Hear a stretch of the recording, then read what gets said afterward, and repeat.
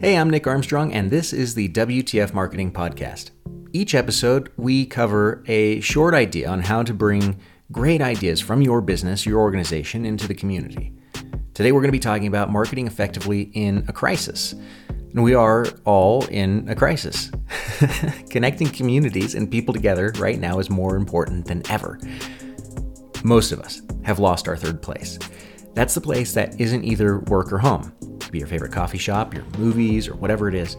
Most of us have lost our second place as well in layoffs or office closures. And if that's you, I have a great blog post at WTFmarketing.com you can explore on how to survive working from home if you haven't done it. For many of us, there's only one place now, home. And unless we do the work to establish new routines for ourselves, the cabin fever is coming quick. People doing their personal best to keep their own lives together in this situation look to leaders for examples of surviving and thriving, and that can be you. Unsurprisingly, many business owners, organizational heads are struggling with this crisis.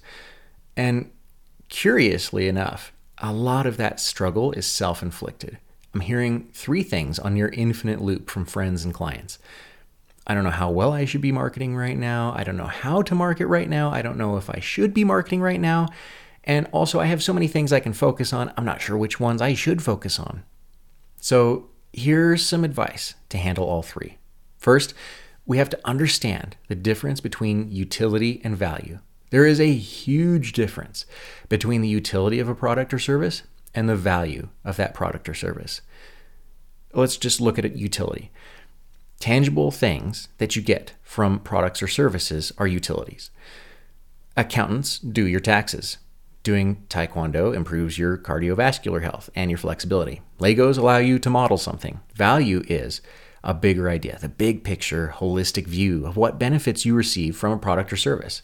Accountants know how things about taxes work, so beyond not going to jail, you can also save money, time, and stress over how you spend your dollars. Taekwondo helps you learn self-defense, concentration, confidence, and it's more fun than lifting weights or running for most people. You can gain access to a community, a mentor, friends. Now, I speak as a Taekwondo convert, so, your mileage may vary. Legos, which everybody seems to enjoy, allow you to take things from your imagination and manifest them into the physical world, one brick at a time. Think about that in connection to the idea that most of us have lost our second and third places, and that is a level of comfort and risk analysis and other things that go into things that are way bigger than your product and service offerings for your customers.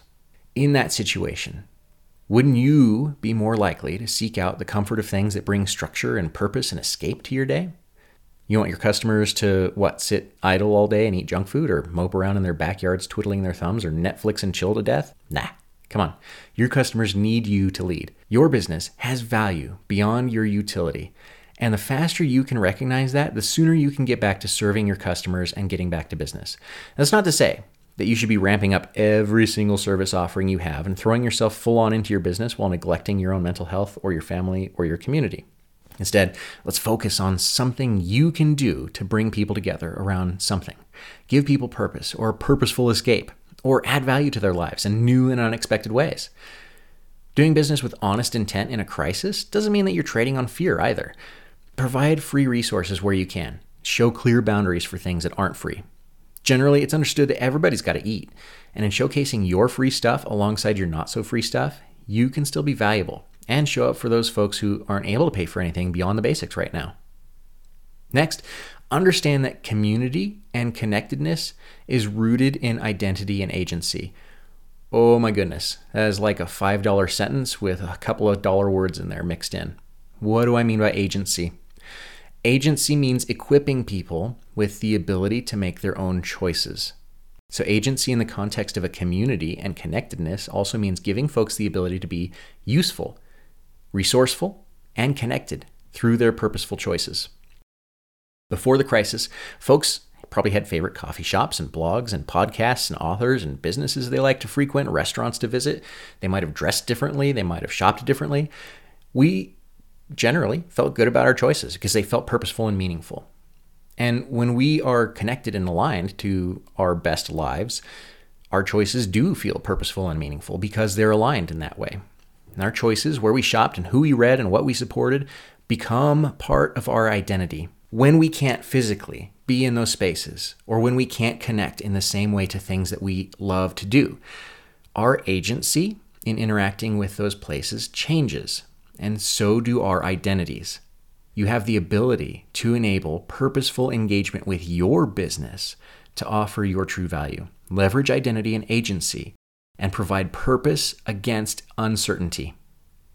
We are all facing uncertainty right now. So the idea that you are allowing folks to be useful and resourceful and connected through their choices is a huge amount of value you can bring to the table. When you prioritize agency and identity over distraction, you win. But that's not to say that whatever campaigns you implement right now can't be fun, but they should prioritize agency and identity first. Next, let's understand the pernicious effects of content buffets. A recent post from a mental health expert pegged our ennui and restlessness as latent grief over the near total upheaval of our daily lives. Sounds about right. This latent grief is then compounded by our tendency to quickly fill in gaps where we've got interruptions in an attempt to resume normalcy. So to just spackle on over that grief with some ice cream or binge watch your new favorite show. Look, being on Zoom call after Zoom call, streaming Frozen 2 and Onward immediately after joining Disney Plus, joining Mo Willems' Everyday to Doodle, watching the Mets opera online, attending story times and virtual sessions offered by your gym, whatever else. All those things happen really quickly and without much of a filter for you to pick and choose. Folks have loaded up their plates and all of that content has to go somewhere. And a loose-belted waddle of shame is coming fast and furious. Wasting time in a crisis is abhorrent to not just you, but your customers as well. Consuming too much junk food or junk content, or even just way too much of the right stuff in too short a time frame, if you signed up for those online learning courses maybe, and you're just sitting on them waiting until you have enough time to tackle them, yeah, that's harmful too. And it's harmful in a context that we're all about to learn with the incredible array of growing options available to indulge in right now. Everybody got really good at content creation really quickly. That meant that there were more options on the table. And the folks that did have options prior to that leveled up their game. And discerning the good content from the bad is going to be really difficult. Moving forward, it's more and more difficult. We're going to need digital librarians to sort that stuff out for us. But here's an easy cheat sheet for you to use to decide which things to participate in when there's a massive glut of content in front of you. First, does it empower you to do something new or better or unique? Second, do you have enough time and bandwidth to properly incorporate that into your life? And more importantly, do something with the thing that you've learned. Finally, does it provide you with enough of a purposeful escape or a useful skill or connectivity to your community that you should postpone or cancel things that you would be doing otherwise? Can that third run of Ted Lasso binge watch be postponed while you take your Udemy course on watercolor?